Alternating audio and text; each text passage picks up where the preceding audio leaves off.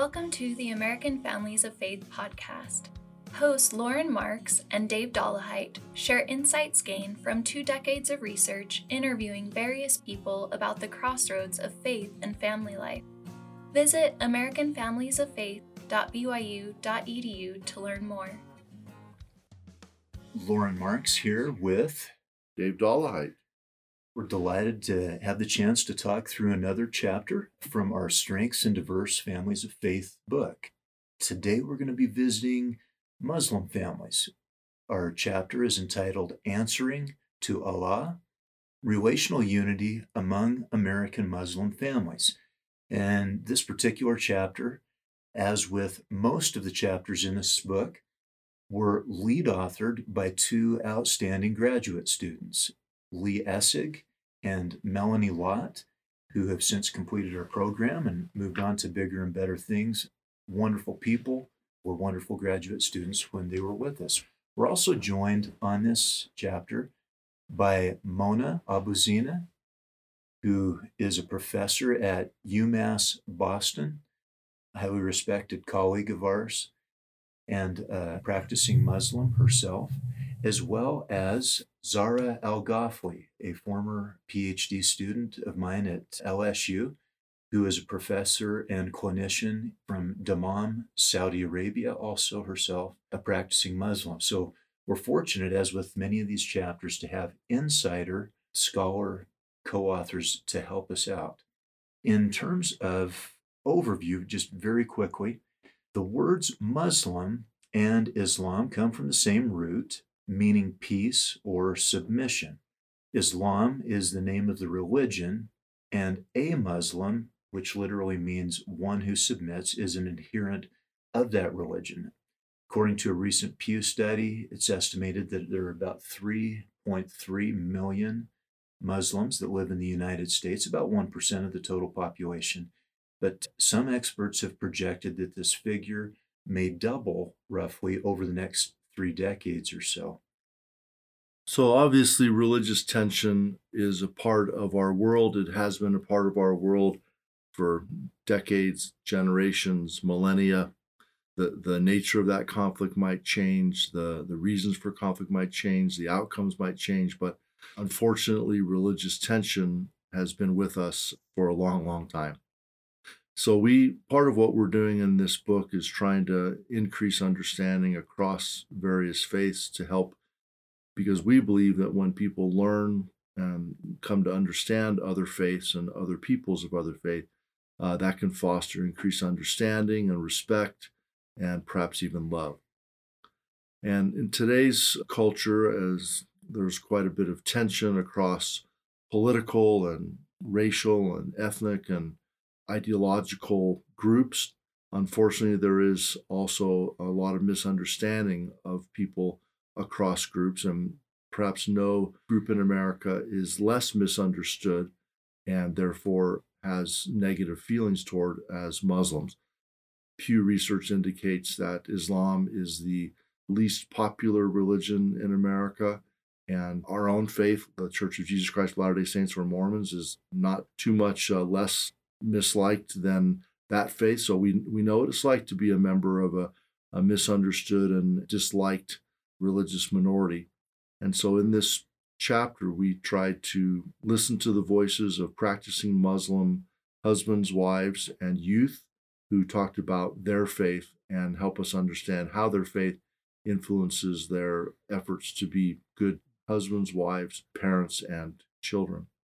With all the negative portrayals in the media where Islam and terrorism are often linked, even though it's a small proportion of Muslims who believe in practicing terrorist activity, nonetheless, much media portrays Islam and terrorism as one and the same. And so there are a lot of misunderstandings and stereotypes about Muslims that are supplied or reinforced in the media.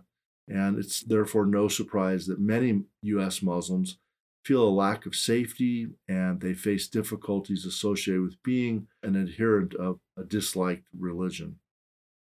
So we hope that listening to the voices of Muslim Americans, most of whom are immigrants to the United States, some of whom are converts to Islam and born and raised in the U.S. We'll share quotes from both. We hope that listening to the voices of individual Muslims talk about their faith might help to foster authentic understanding and respect. Although Islam, numerically at least, is the second largest faith in the world, and Muslims are a rapidly growing religious minority in the United States, Muslims are understudied and, as you said, Dave, and often a misunderstood group, leading us to a dire need for research that examines carefully Muslim families. Sadly, in the 12 years following the 9/11 tragedy, hate crimes against Muslims reportedly increased 16-fold, 1,600% from pre 9/11 levels in both the United States and in Canada. It, of course, is one of our aims and hopes of the American Families of Faith Research Project that will be able to give better insight to how families live out different faiths. I also mention quickly a quote from the American novelist Thomas Berger, who said, "No matter what side of the argument you are on, you always find people on your side that you wish were on the other." And while that's true with arguments, I think that any religious person would admit that that holds with religion as well. For any religious group, there are those that you are affiliated with by name where you just shake your head and wish that you weren't. And certainly that is true for members of our own faith. It's true for Muslims.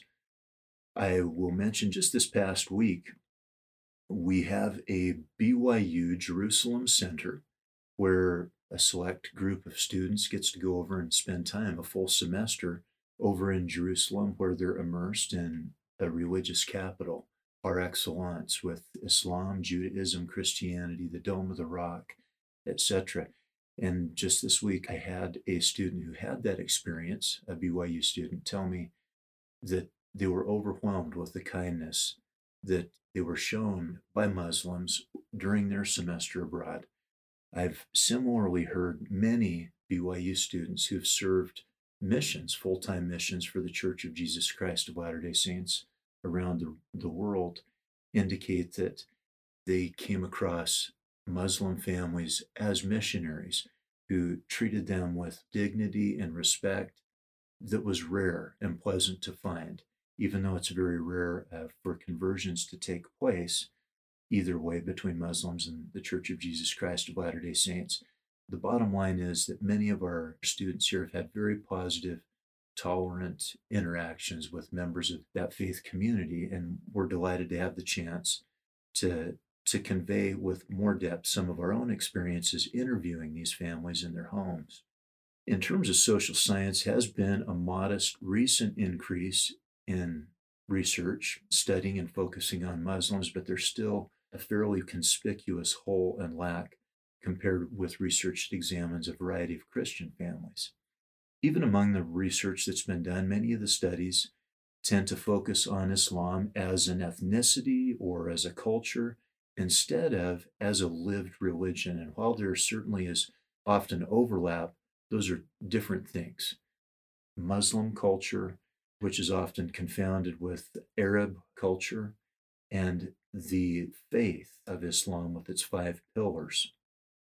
Studies looking at outcomes for highly religious Muslims have found some associations between higher levels of religiosity among Muslims with increases or correlates in mental health and physical health, as well as in happiness and self-reported well-being, findings that hold very well with those of other denominations and world faiths, as cataloged, for example, in Harold Koenig's and colleagues' Handbook of Religion and Health.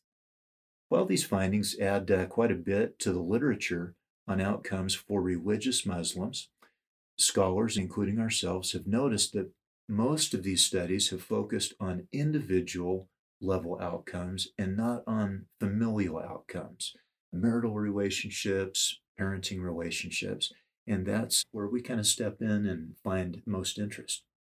Yeah, the social sciences do tend to focus more on individuals and on social institutions and less on families. And we, as family scholars, tend to emphasize more on what goes on between family members inside home. So our focus tends to be on that kind of place in the middle between individuals and societies. That's the home and family. Over the past several years, some scholars, including some of our own colleagues in the American Families of Faith Project, have done some interesting research focusing on Islam, and we've really enjoyed having the chance to participate with our colleagues on that. For example, Laughley and colleagues noted that their participants discussed how religion helped them, gave them increased marital stability, increased security and happiness, and sort of provided a kind of a manual for how to live in their homes and families by outlining roles and responsibilities. Other research found that Muslim families reported that certain religious practices, such as the month-long fast in Ramadan or daily prayer or salat, were also unifying and helped to reduce conflict in family life. Those Muslims that we've interviewed also talked about how prayer, again, salat in Arabic, facilitated opportunities for their families to spend more time together, just kind of gave a daily ritual for them to engage with each other in a meaningful way. And many parents talked about how they felt that they had a responsibility to teach their children to pray in the Muslim way and to help their children build a foundation for religious devotion. And all these studies indicate that for some Muslim families, religious beliefs and practices are really important to them. In our study, we focused on in-depth qualitative interviews, often conducted in the homes of these families, with 25 Muslim families, a total of 56 individuals. In 6 of the families, we also interviewed some youth. 6 of the couples were Shia Muslims and 19 were Sunni Muslims, the 2 major branches of Islam. The sample was quite diverse in that the age of the parents we interviewed ranged from the early 30s or so up to the early 60s. And it also included multiple races and ethnicities representing numerous nations of origin, including several from Africa and portions of Arabia or the Arabic Peninsula. We've got participants from Iraq, Jordan, Palestine. We also had numerous participants from various countries in both Eastern and Western Europe. We had East Indian and Iranian participants as well, making this our, in terms of branches of the American Families of Faith Project, this was our most geographically diverse sample in terms of origin. Also, socioeconomic status and educational levels ranged widely, from just some high school all the way up to PhD or terminal degrees. And you're talking about the diversity of the sample. That reminds me of the mosques that I've attended are kind of United Nations of amazing diversity of culture and language and clothing and food. And I've really enjoyed the national and racial and ethnic and linguistic diversity that's present in most mosques in the United States, at least the ones that I've been to. So now we'll talk a little bit about the findings. And as is the case in most of our 8 chapters, which focus on different religious ethnic communities, we focus on 3 domains. One is kind of general life strengths, or what does faith bring to people that sort of help them in general. And then we talk about marital strengths and then about parenting strengths. So we'll start in the domain of life strengths. Many of the Muslim participants that we interviewed talked about the fact that many aspects of their lives, their attitudes, and their behaviors were implicitly or explicitly related to their Islamic faith. So we'll talk about the first theme, which we called active religion. A recurring theme was that many of the folks we talked with stressed how important it was to live what they actually believed and taught to their children. Over the course of these interviews, a lot of Muslims mentioned just how important it was to use that very popular phrase, to walk the walk of their faith, in terms of in their relationships, with their children, in terms of interacting with other people, with neighbors and strangers, to interact with kindness and respect. And because many of our respondents or participants came from various other countries, English was not the first language for many of those that we interviewed. And so we will read the quotes, and you'll note that there's these lovely ways of expressing things in English that are beautiful and sweet in terms of expressions of deep beliefs and deep desires to try to live the faith. Aban, a Muslim husband and father, spoke of how his faith helped him deal with others with respect. And throughout the broadcast, as with others that we've done, we strive to share participant voices with you, verbatim. Again, back to Aban, he said, I think faith also helps in terms of how I deal with other people. You think of them as servants of God, as being human. So you respect them for being human. And then you forgive them if they do things that you don't think they should be doing, because you value them as human beings, and you pray for them too. Another participant said, as Muslims, religion is not separate from the way you live your life. Everything you do in your life should be religious. The way you behave with people is a part of your religion. Even the way you drive your car is part of your religion. That's kind of a scary thought for me sometimes. I'm pretty non-religious sometimes when I'm driving, apparently. Dave? So the second theme in this general domain of life strengths, we call it sanctifying trials. Many participants frequently discussed how their Islamic faith provided meaning for them when they were being challenged or tried in life. Many expressed the idea that Allah, and by the way, Allah is simply the Arabic word for God. The God that Muslims worship is the same God that is worshipped by prophets in the Bible. The Quran is filled with stories of individuals from the Bible, and Muslims believe that the God of Abraham, Isaac, Jacob, Adam, Moses, Jesus is the same God whose voice speaks in the Quran. Many express the idea that Allah orchestrates trials in beneficial ways.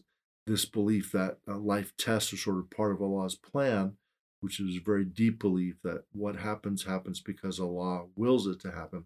This encouraged individuals during their trials. It fostered hope for them. It gave them meaning for past difficulties.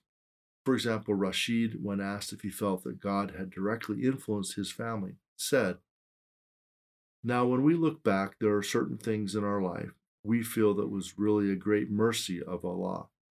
Losing that job, getting out of that life, and knowing that our life was structured was a great blessing. We're very thankful it happened. We see He had prepared it. So today, when challenges come to us, we look at it as a model.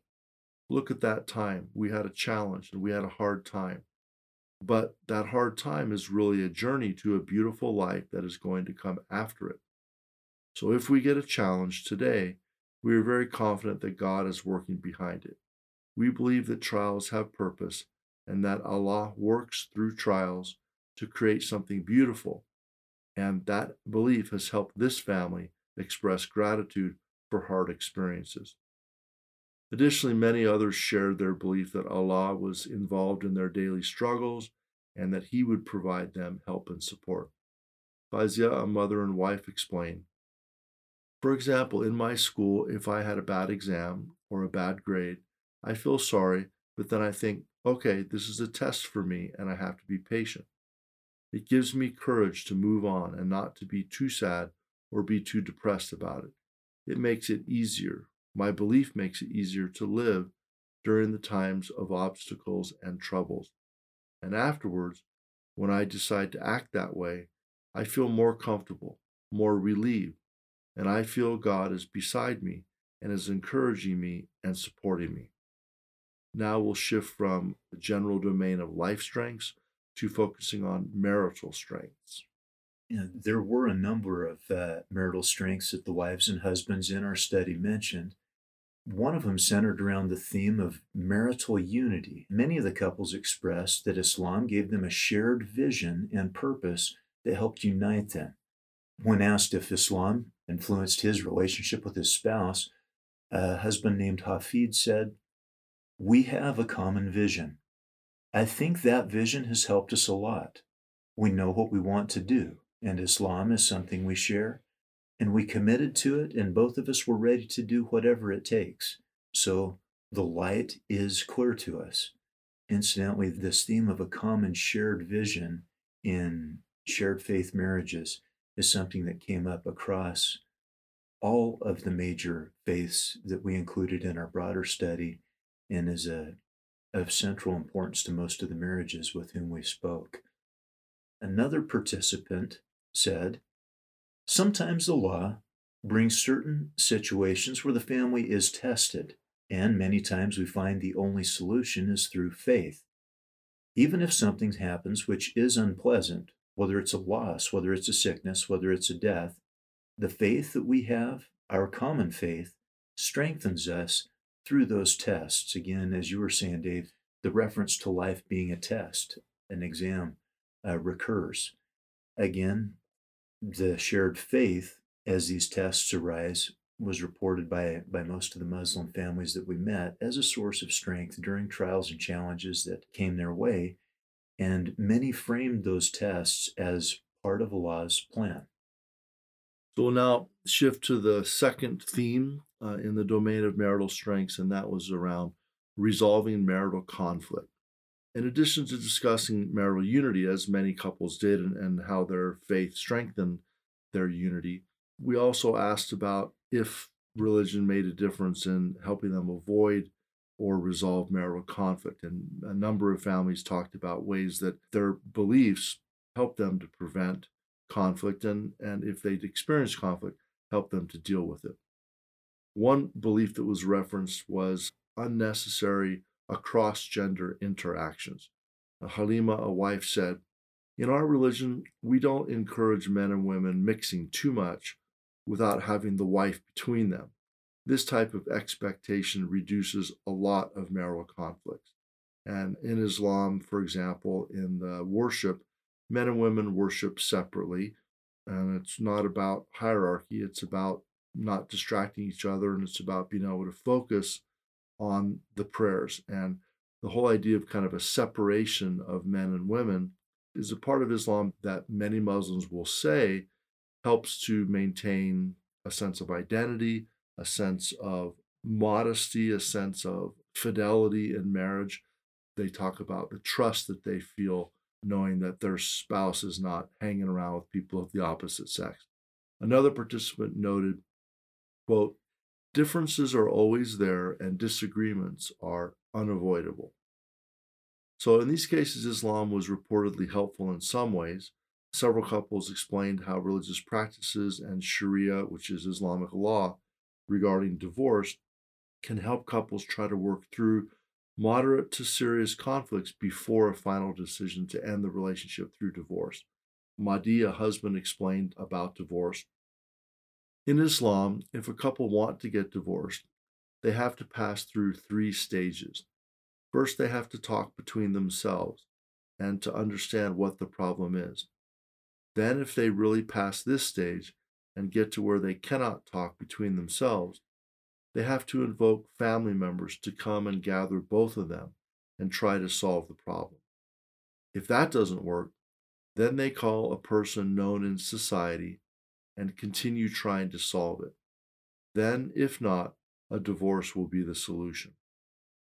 Another theme addressed how prescribed Islamic roles and responsibilities helped to mend disunity during times of conflict.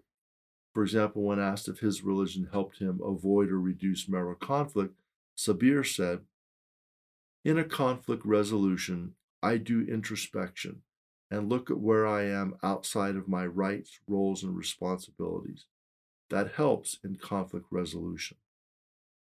Reportedly, understanding what one's roles were helped some participants recognize that when there's something he or she needed to do to change, to make the marriage better. Additionally, remembering the responsibilities that they had to one another as spouses helped several to move past disagreements. And the Quran has a number of verses which spell out specific responsibilities between husbands and wives. And it was interesting how often in the interviews that I did, I would ask the question, and the person would often quote the Quran or one of the hadith of Muhammad, one of his sayings or actions. They would first quote it in Arabic, Then they would translate that into English. And then, and only then, would they give their own sort of take on that or their own interpretation. So I found, we talked about when we were discussing the Asian Christian families that we interviewed, how precise many Asian Christians were in quoting scripture directly as a source for their responses. I saw the same thing with Muslim families. And in the case of not all, but a number, would first quote the Quran in Arabic and then do a translation. In other words, they wanted to get back to the source because they believe the Quran in Arabic is the Word of God. And they wanted to ground their ideas and their responses in that sacred text. In terms of marital strengths, and we mentioned there were many mentioned by our Muslim couples, a second marital strength zeroed in on forgiving and forgiveness. When conflicts in marriage arose, Muslim couples talked about how their beliefs helped them to move on and to resolve conflict through forgiving and forgiveness. One theme expressed in the interviews was that their belief that marriage was a gift from Allah helped couples to let go of problems and to forgive. A husband named Yusuf expressed, how we treat each other in the marriage is witnessed by Allah. When you get into arguments or you have a fight, you must always remember the favor that Allah has given you in your spouse and the blessing they are. Therefore, you try to forgive more. And also, if in a weak moment you have wronged them by a harsh word, you ask their forgiveness and you ask Allah's forgiveness over it. Many of the Muslim couples mentioned how their belief in and submission to Allah helped them to see what they called a bigger picture and allowed them to let go of smaller issues. A husband named Dawood explained, each time you have some problem, God has given some guidelines for you to submit to ignore little things and to look at the big picture. Forgiveness was sometimes talked about as a form of devotion. When spouses forgave one another, not only was it helpful for their relationship, it was, in their view, a way to honor Allah. And this belief was reportedly a powerful catalyst for some of the couples. One spouse connected forgiveness closely with the Creator as follows. She said, when there is a conflict, it's always helpful to remember to bring yourself down and let it blow over. You can remind yourself, I'm doing it for the sake of the Creator.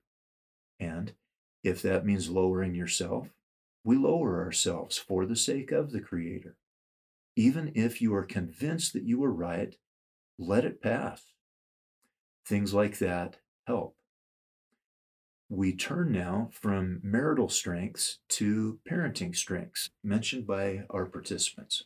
Your quoting Yusuf reminded me of the great 70s and 80s rock legend Cat Stevens, who converted to Islam and changed his name to Yusuf Islam, and for many years stayed out of the public eye. He's sort of at the peak of his rock fame and fortune. He just became very focused on his faith. And in more recent years, he's begun coming out and performing some of his great songs like Peace Train and such. Anyway, so we'll now talk about some parenting strengths. The first one we organized under the theme of parental instruction. One value that was repeatedly emphasized by Muslim parents was the importance that they placed on teaching their children how to live the teachings of Islam by teaching as an authentic example as a parent. One father, Ayub, when asked what it meant to be a good father, said, teaching by example is the most important thing. You cannot expect your child to do something that is opposite of what you do. If they see you do certain things, they will do them. A mother named Angie, who herself was an adult convert to Islam, similarly expressed her view that, quote, in terms of religion, it doesn't matter how much the father talks to the children will learn from what the father does. If my children see my husband go to the mosque every night for prayer, which he does, he is setting an example. I don't have to teach it, they are seeing it. Yeah, this kind of idea prevalent in our Muslim families is another that spilled over into all families of faith. What we discovered was the most frequently and profoundly mentioned religious practice was not, for example, prayer or scripture study or church attendance. It was practicing what you preach, which of course spills across all of those practices that I just mentioned. That held strong for these Muslim families. Some parents emphasized, in fact, that they would rather educate their children about the deeper and underlying purposes, reasons, and meanings rather than forcing or policing their children to behave in certain ways without truly educating them. One principle noted by a mother named Pakiza, whose 11-year-old daughter was invited to go see her friend's rock band perform, shared the following narrative. Pakiza said, "We had to say no. And she, our daughter, was a little upset at first because she did not get to see her friend and support them. She wanted to be able to support them, but we explained, I understand you want to support your friend, and that is great. It is great to support your friend, but also you must look at other things. Somebody sees a Muslim girl there. They will think it is okay for Muslims to do this. So you are not only representing your religion, but you also have to understand that there are certain things that you can and can't do because Allah has set these priorities and these guidelines, and there are reasons for them. So I think once children have this understanding, it is easier for them to hear no. In some of the youth interviews, some of our Muslim youth talked about the respect that they had for their parents. And it seemed from their reports that not only was this a parent report, but many of the Muslim parents did a fine job talking about reasons and purposes behind decisions and not just taking an authoritarian or because I said so kind of approach in trying to instill their faith and issues of discipline and boundaries with their children. Cultivating loving relationships with children appeared to be an underlying foundation in teaching and understanding and in developing parent-child unity. One father we interviewed said, I believe that to have a good influence on my child, I have to spend time with him and spending quality time with him. That makes them love you. And if they love you, they will listen to you. This kind of tender statement focusing on shared time and love resonated across several of the interviews, again, challenging some of the more authoritarian stereotypes that sometimes prevail regarding this culture and faith. Even so, even though there were some warm parent-child relationships that we observed, of course, as there was with marriage, there were conflicts and problems that arose between parents and children, and that's where we turn our attention in the final theme. So the second theme in the parenting strengths domain was resolving parent-child conflict. A number of participants mentioned that aspects of their religious practices or beliefs help them to avoid or resolve conflicts in their parent-child relationships. For example, Noor spoke of her role as a mother and her responsibility to help her children with their problems. She said, one of the most important things for me to do is nurture my children, to make sure that any problems I have to help resolve. If I'm the one that bonds with the children. A daughter, Miriam, a 17-year-old daughter, spoke about her own roles and responsibilities and how Islam fostered respect among family members. She said, in Islam, there are rights and duties upon the parents to the child and upon the child to the parents. And my rights and duties are that I have to respect my parents.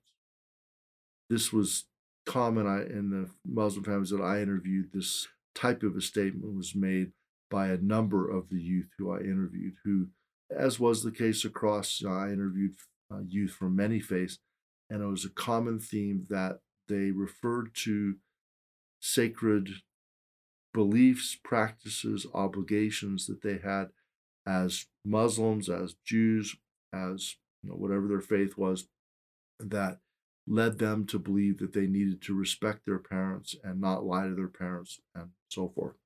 Respect was also given to the children. A number of Muslim parents talked about how their role was to help guide their children and to be kind and caring toward their children and not be sort of pushing or bossing.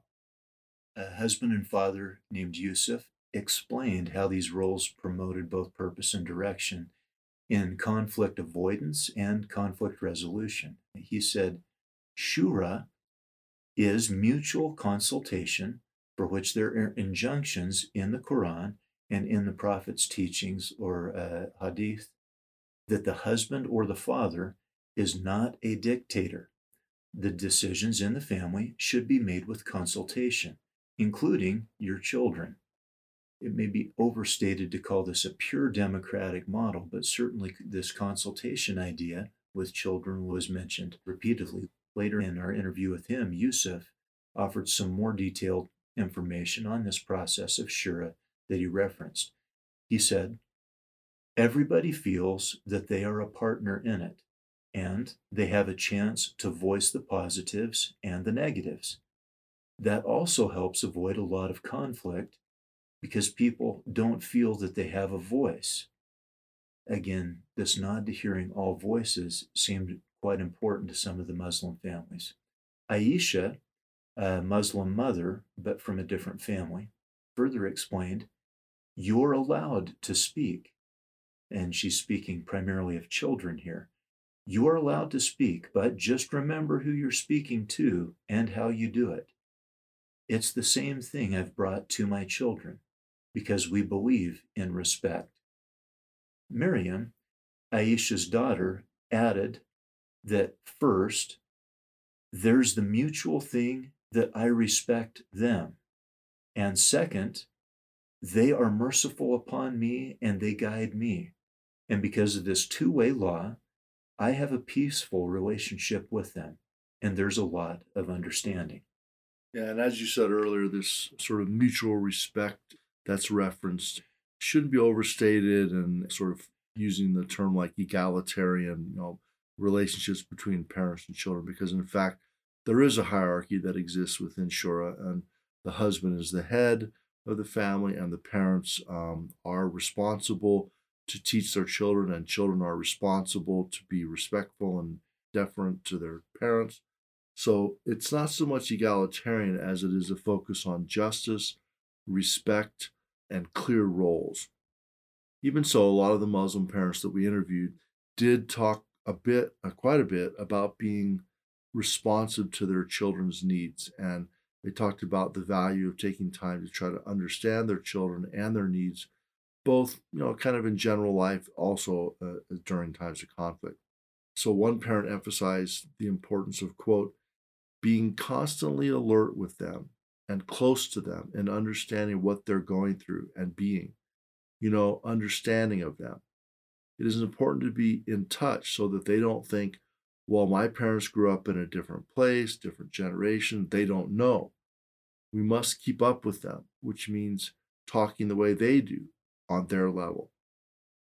Some parents discussed how understanding their children and trying to develop a close relationship with them also fosters understanding and respect from children for their parents. This respect was cultivated in both directions as parents created an environment where their children's opinions were respected. For example, Aisha spoke of her open dialogue with her children. She said, we talk a lot. We have very in-depth conversations because they're verbal. They have their opinions, and we've always told them, you can always say what you need to say, but just say it with the right tone. So they're allowed to express themselves. Even if they disagree with us, we don't have a problem with that. Now, there is a hierarchy and a firm structure in both Sharia, Islamic law, and Shura, this collaborative idea where all voices are heard. But as in any faith, there is significant variation in how the religion was lived out across families. For many of the families that we interviewed, and typically the interviews were in their homes, what we witnessed was admirable, and for me, even inspired some holy envy. Many of our observations and interviews contrasted, sometimes pretty sharply, with common conceptions and often misconceptions in America of Islam and Muslims. As opposed to unchallenged patriarchal superiority, kind of authoritarian model with little spousal or familial participation in family issues, Our interviews and data from mothers and fathers and children explain that per Shura, that fathers are expected, based on the teachings of the Quran and Sharia, to consult with family members. Women talked about discussion in their marriages, and children discussed how their opinions were often heard, as they often conferred with their parents on different family issues, including conflict.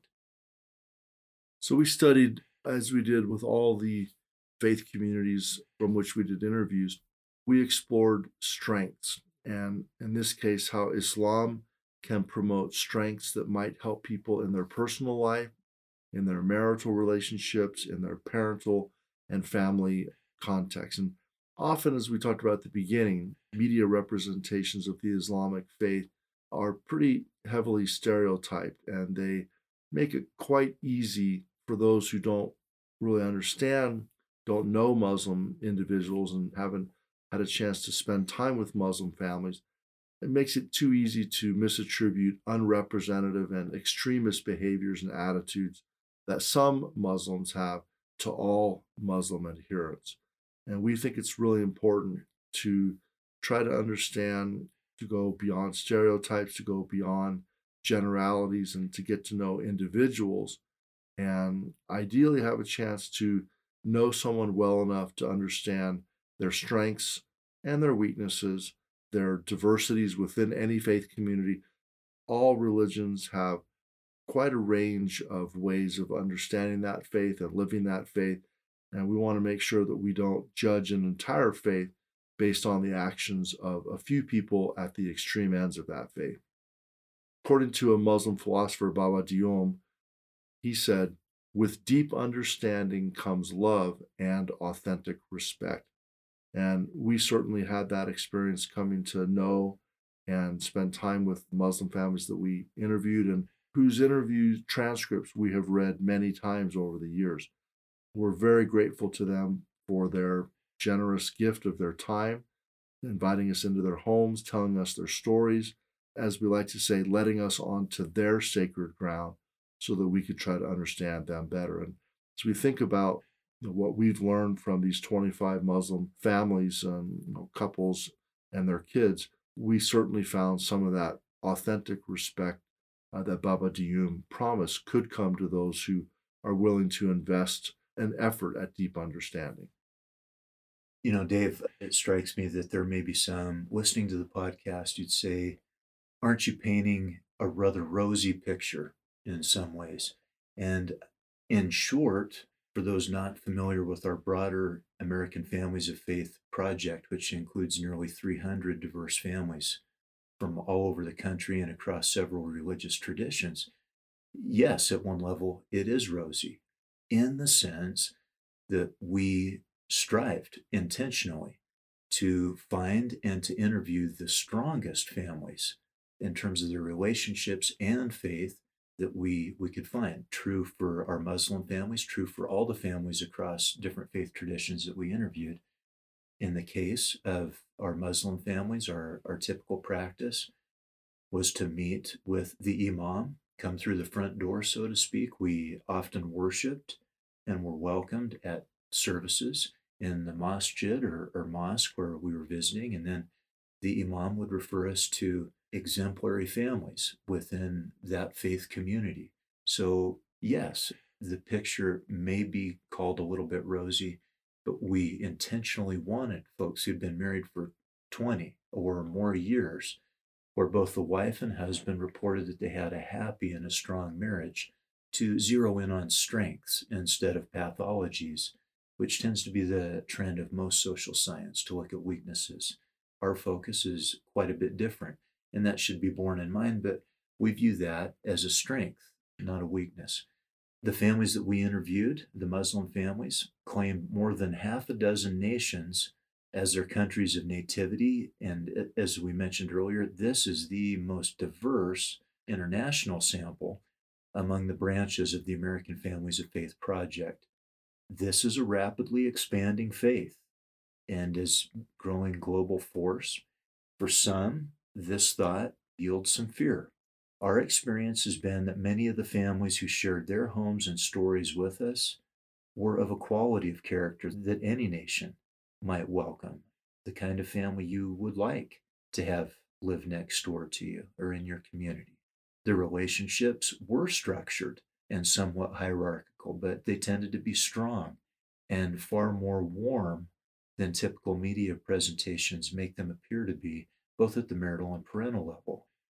One vital issue that we didn't address in depth in this podcast is the shared religious devotion and unity and celebration that tend to surround the month-long fast of Ramadan.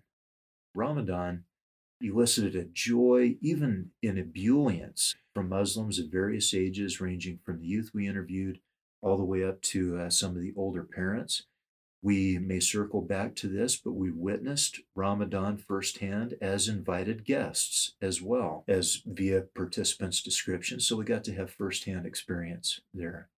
The meaning and excitement that tends to surround Ramadan, this faith-based sacrifice and celebration, was truly unique in scope.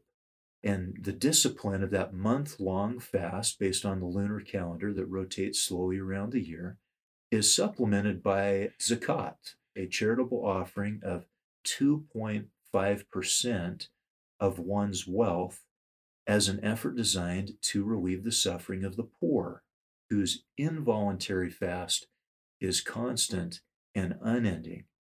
Ramadan and zakat are practices without precise parallel among the faiths that we've studied. I mean, indeed, if you took that level of generosity, and as with any faith, there are different levels of devotion and obedience, but if that level of generosity were practiced not just by all Muslims, but by all privileged members of the human family, world hunger would be eradicated in fairly short order. It's a thought that for me yields quite a bit of hope. This lived principle of zakat, maybe more than anything else with Islam, certainly stimulates within me a sense of deep respect and holy envy and hope for a better world. So, Lauren, you're talking about the fact that we had a chance to not only be in homes of Muslim families, we also had a chance to attend services, as we did with all of the faiths that we talked with. We tried to attend services, read their sacred texts, talk with their religious leaders, and I'm reminded of some of my own experiences in attending the masjid or the mosque. The first time I went to interview a Muslim family and the imam, I had about an hour drive, and during that drive I was listening to a tape that was discussing Muslim religious practices, and one of them was the washings or the ablutions that are done before prayer. And I found that very interesting. It was kind of fascinating set of practices that are done to prepare a person to approach Allah in prayer. The first time I went to a mosque, I interviewed a wonderful family who had themselves gone on the Hajj twice as a family. And we tend to think of individuals going on the Hajj, which is the pilgrimage to Mecca, practicing a number of very sacred practices there in Mecca that were initiated by Muhammad and are expected of all Muslims who can afford to go on the Hajj and who are physically able. Anyway, this family that I interviewed spoke about a number of these kinds of practices that we've been talking about and discussed their going to the Hajj. Then we went for prayer. They invited me into the mosque for the prayer. And as I try to do in all cases, I try to be as focused and attentive to what's happening. I try to participate where I feel comfortable doing so. And in this case, I sat in the back of the mosque and really enjoyed the services. It's a powerful part of Muslim practice when communal prayer occurs that people line up in very straight lines and they stand shoulder to shoulder. And they all face Mecca, so they're all facing the same direction. Their actions are in harmony as they bow, as they prostrate, as they place their forehead on the ground multiple times. So what they're doing with their bodies, what they're saying is in beautiful harmony. And again, as I mentioned at the beginning, there are people from all over the world, all different kinds of cultural and national backgrounds that are all facing the same direction, praying to the same God, saying the same words. It was a beautiful and powerful thing. in my case, I made a pretty serious mistake, which I'll offer for the benefit of any of our listeners who might themselves decide to go to a mosque and be there when prayers are offered. I was in the back of the room, and when the main prayers were ended and the great majority of people left to go downstairs for a luncheon that was being offered, there were just a few people there who had arrived a little bit later than others and hadn't had a chance to say their personal prayers before the communal prayers. And so they were doing so, and I made a kind of a straight line from the back corner of the room to the front corner, the diagonal front corner of the room. And I walked in front of this man who was praying, and he reached out and put his arm out and stopped me and kind of moved me around behind him. Mm-hmm. And I then, I apologized and I walked to where there were some men by the door, and they said, "Oh, yes, you shouldn't walk in between someone and, where they're praying. That would have been blasphemous had he continued praying while you were walking in front of him." And so with grace and tolerance, they helped me to understand that I had not understood something. Looking back, I should have thought more clearly about what I was doing. That was just clearly my bad. Then was invited down to the luncheon. Foods from all over the world were served. It was an amazing feast, and everybody was paying $5 to help defer the cost of this. And I, of course, reached into my pocket to get my wallet, pulled out my wallet, and the men around me stopped me and said, "No, you may not pay. It is our treat. Please put your wallet back in your pocket." And so I enjoyed their great hospitality. Also reminds me of a time in another state where I went to a mosque and interviewed the imam. And as we do, we spend about an hour with the religious leader, hearing their perspective and asking them questions about how their faith influences marriage and family life. And when the interview was concluded and we had a lovely conversation, I asked the imam if he would allow me to interview families in his congregation. And he said, "I would be happy to do that. Here is a list of all the families in my congregation. You are welcome to call any of them." He said, "However, I don't think that any of them will actually talk with you." And I said, "Really, why not?" He said, "Well, because this mosque has been infiltrated by the FBI and the CIA, because one person was radicalized in this mosque a few years ago. And so we've been under surveillance." He said, "In fact, I'm quite confident that our conversation is being listened to right now. I know my office has been bugged." He said, "We know that telephones have been bugged." And this, of course, was 2004, so about 3 years after 9/11. And he said, "I believe that you are who you say you are, that you are a professor of family life. I believe that that's who you are. But because of what we've experienced, because of the way we've been treated by the authorities, I believe that most people in my congregation will assume that you are a CIA operative and that you're trying to infiltrate us." And I said, "Really?" He said, "Oh, yes." I said, "Oh, okay. Well, thank you for letting me know. I'm really not CIA, but I can certainly understand why there would be that impression." And sure enough, I called everybody on the list, and nobody was willing to talk with me. They assumed that I was there under false pretenses. And I totally understand that. I'm really sad because I would have enjoyed, talking with someone. I had a chance to go to a different mosque in that community, and they had not been under the same types of surveillance from government entities. And so they didn't experience the same level of mistrust. And so I was able to interview some families there. One of the most memorable times that I attended a mosque was on Good Friday. I had been to a Catholic service, a morning mass on Good Friday. The night before, on Thursday, I had been to a Passover service. And so on Good Friday, I attended a masjid and heard the sermon from the imam. And the entire sermon was on Jesus, who in Arabic is Isa. So in the Quran, Jesus is referred to as Isa. And so the entire sermon was on respect for Jesus and teachings about Jesus that are in the Quran. And it was surprising to me. I, like many non-Muslims, had not realized how much Jesus was discussed in the Quran. And in this case, this probably 30-minute Friday sermon, all about Jesus as a prophet. Of course, Muslims don't believe that Jesus is the Son of God, but they do believe he was a great prophet. It was a fascinating experience for me, and I enjoy teaching our students here at BYU Muslim teachings about Jesus. And most people, most Christians are surprised when they learn how much respect Muslims do have for Jesus as a great prophet, as a miracle worker, as a very important person. Like you, I've had some very positive experiences within Islamic communities during my time in Baton Rouge at LSU. There is a small masjid just off of campus where the Sunni Muslims worship. I had the opportunity to visit there more than once. There is also a Shia group that meets in town, and they meet in the home, the large home of a member of that congregation. Both groups treated me well.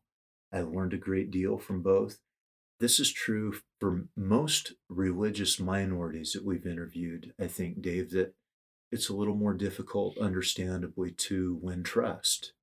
The boundaries are firmer of necessity because of persecutions. And so, in many of those contexts, there I needed to be a little more patient with relationships building and trust developing, and was very fortunate to have Zara Al Ghafli serve as an introducer, as a mutual friend.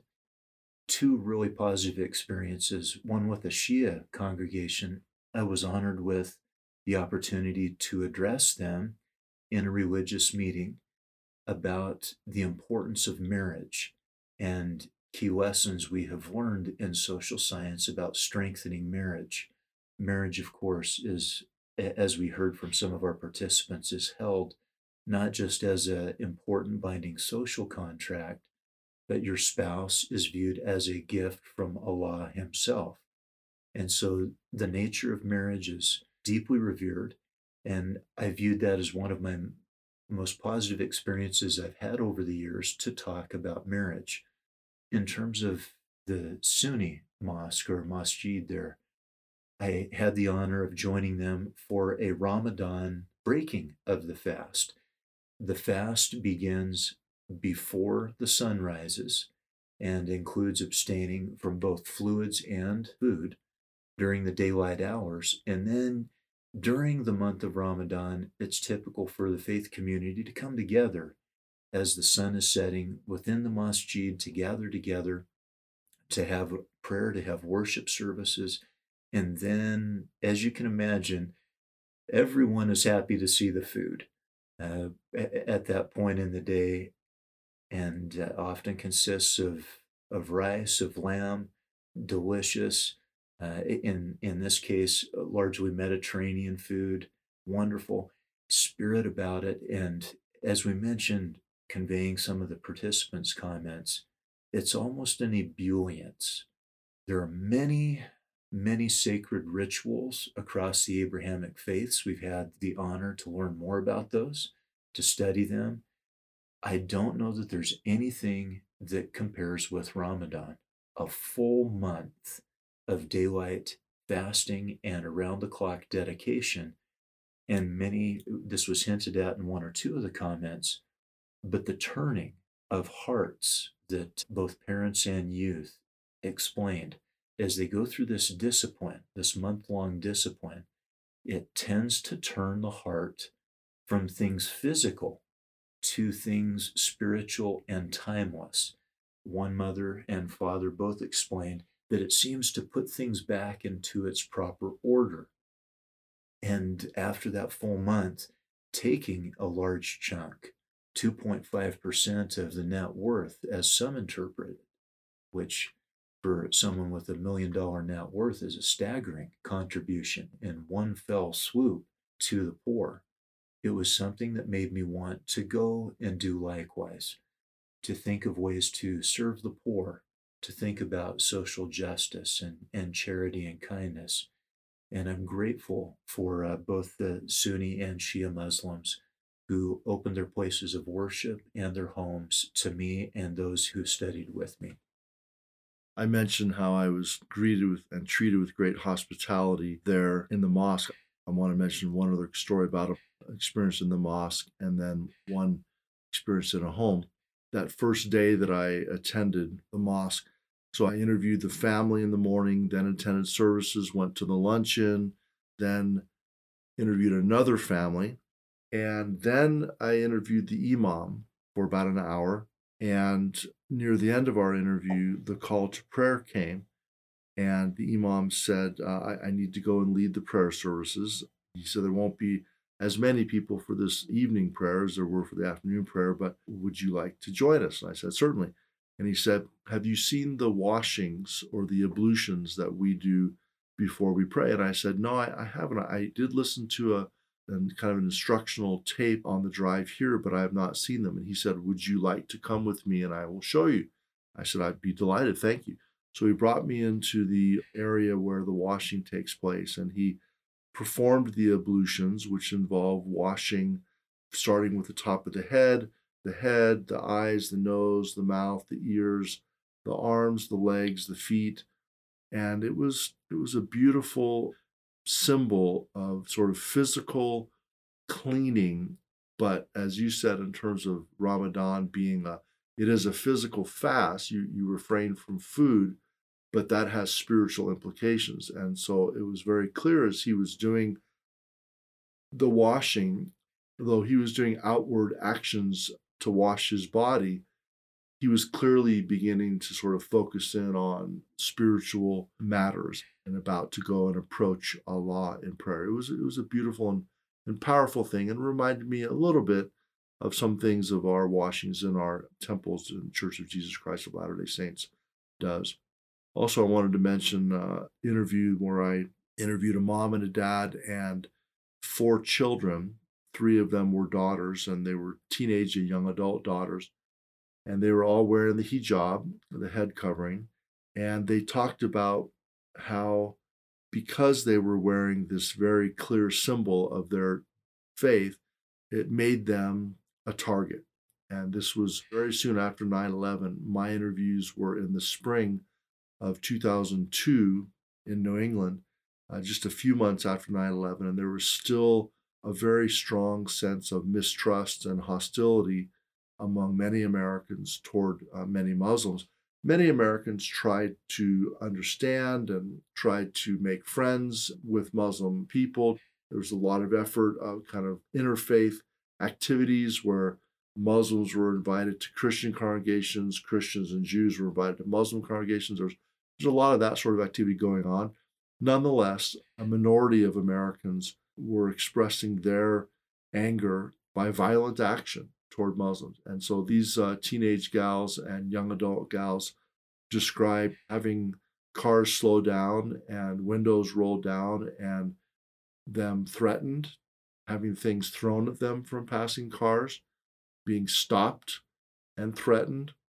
They mentioned that a number of their Muslim friends actually began wearing the hijab after 9/11, that they hadn't been as observant before 9/11, but that something about the way that Muslims were being treated in America led people to be willing to sort of self-identify even more with their faith, even though they were well aware that it meant that they may well be a target. And in fact, many were treated in ways that were very unfortunate. And a number of people that we interviewed talked about feeling a sense of prejudice in terms of employment and neighbors and others not being willing to get to know them as individuals, but judging them based on their clothing, based on their religion alone, as if they themselves had committed violent acts. And it's understandable why people might think that way.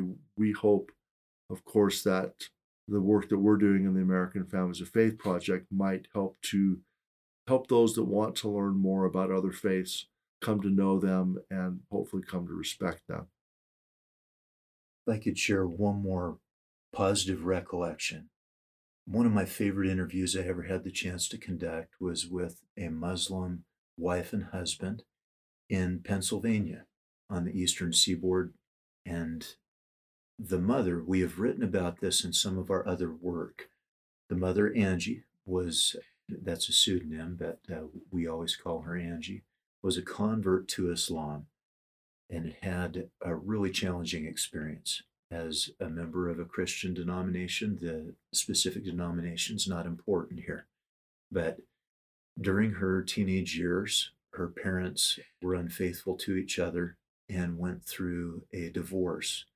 At this point in time, Angie turned to her clergyman for some comfort and support and learned about the same time that he was, in fact, unfaithful to his wife, had been. And Angie described this as a great loss of faith, as a faith crisis, a loss of faith both in religion and in family relationships, the ability of individuals to be faithful to one another. Heartbreaking. This had been about 20 years previous to my interview with her, but the scars certainly remained. As she talked about her husband, who I'll call Omar, she leaned forward. At this point, he was in the kitchen. They were taking turns kind of coming in and out of the kitchen to do meal preparation. But she said to me, I was terrified for years. I couldn't trust men. But when I met Omar and I saw the way that he treated his parents, the way he treated his siblings, the honor with which he conducted himself, I found a man in whom I can trust. I want you to know that I have no fear that he will ever be unfaithful to me. I know him. I know his religion. I know he lives his religion. It's difficult for me to convey the sense of confidence, trust, conviction that she had in her voice, and I didn't doubt her. Later in that interview, it was Angie's turn to be in the kitchen, and Omar was back with me one-on-one, and he told me almost obliquely that at the place he worked, he was an engineer. There was a group of engineers that would gather each morning about 8:45 over by the second floor windows to watch the women employees come in from their cars. And they would make sexist and objectifying comments about the women who walked in. And Omar said, I cannot join them. I will not join them. First, because Allah is watching. And he records those things in our book of life. I want to honor my wife. When she sees my book of life, after this world is over, I want it to be one of faithfulness. And I could see why Angie had such trust in this honorable husband. What I hope to convey to our listeners from that story is that within any faith, including our world faith of Christianity, there are negative and positive examples, those who walk the walk and those who do not. The same is true within Islam. But we urge our listeners to take the time to take individuals and families one at a time, and that among those who truly strive to walk this path of Islam, you will find people that are a joy to know, as we did with this project. Your experience reminds me of an experience I had at a conference I was asked to speak at a number of years ago back east. It was a conference on family relationships, family life, and I gave a talk and discussed our research where we had interviewed Christians, Jews, Muslims, and presented that research. And after the talk ended, we were in a kind of a ballroom at a hotel. And after the talk ended, a number of people came up to talk with me. So I stood at the podium and talked with people, 8 or 10 people as they came. And the last person in the line of people to greet me was a Muslim woman wearing the hijab. And she explained to me that she was a doctoral student at a prestigious university and that she was wanting to do similar types of research like what we had done. But I noticed that as she was the last person in line, that the room had cleared out and it was now just her and me in the room. And I knew that Muslims had a very strict sense, practicing Muslims have a strict sense of separation of the sexes. And one of those principles that's taught in the Quran is that men and women who are not married to each other should not be alone in a room. And I now realized that, as people had left, I realized that we were alone. And I said to her, would you like to step out into the foyer? I'm happy to talk with you as long as you like about your research. I'm happy to answer any questions. And she gave me this look of relief, like, thank you for understanding my people, my faith, my beliefs, my practices. Thank you for understanding that and for suggesting that we move out into a public place. And so we went out and sat in the lobby and talked for, 45 minutes or so, as she asked a variety of questions about, research methods and sampling and so forth. And so, we were then in a public place, as, people walking past. And that helped me appreciate, for those of us that are members of minority faiths that are often not understood and sometimes stereotyped and sometimes thought of as quite peculiar, quite strange, there is this appreciation when people know enough about your faith to have a sense for what matters to you and what you might be comfortable and uncomfortable with. And I certainly hope that the American Families of Faith Project and these podcasts might help listeners have a little bit more sense of some of those beliefs and values that are shared by their neighbors and friends of other faiths that might help them to be more understanding of them. Well said. Doctors Dave Dollahite and Lauren Marks are both professors in the School of Family Life at Brigham Young University. The American Families of Faith Project shares research-based ideas about ways of making faith come alive in marriage and family life.